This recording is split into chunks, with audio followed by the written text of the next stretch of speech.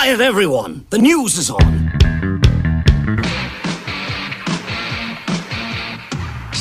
Bruce Springsteen announced the makeup dates for the shows he had to postpone due to health reasons.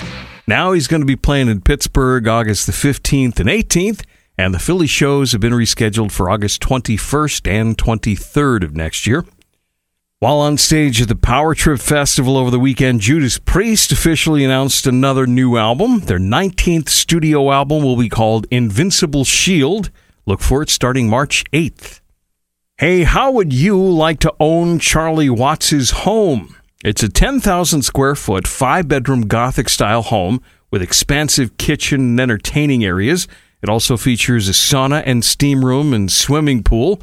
Plus, there's a 20-car garage, which has been updated to include a space for a helicopter. It sits on 52 acres of rolling green land, and his English countryside estate can be all yours for just under $10 million. Ozzy Osbourne released his Halloween Horrors playlist. They include songs like Pet Sematary from the Ramones, Living Dead Girl from Rob Zombie, and Alice Cooper's I Love the Dead.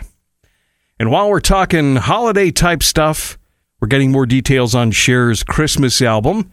Not only will it feature Cher, it will feature Tyga, Michael Bublé, Stevie Wonder, and Cyndi Lauper.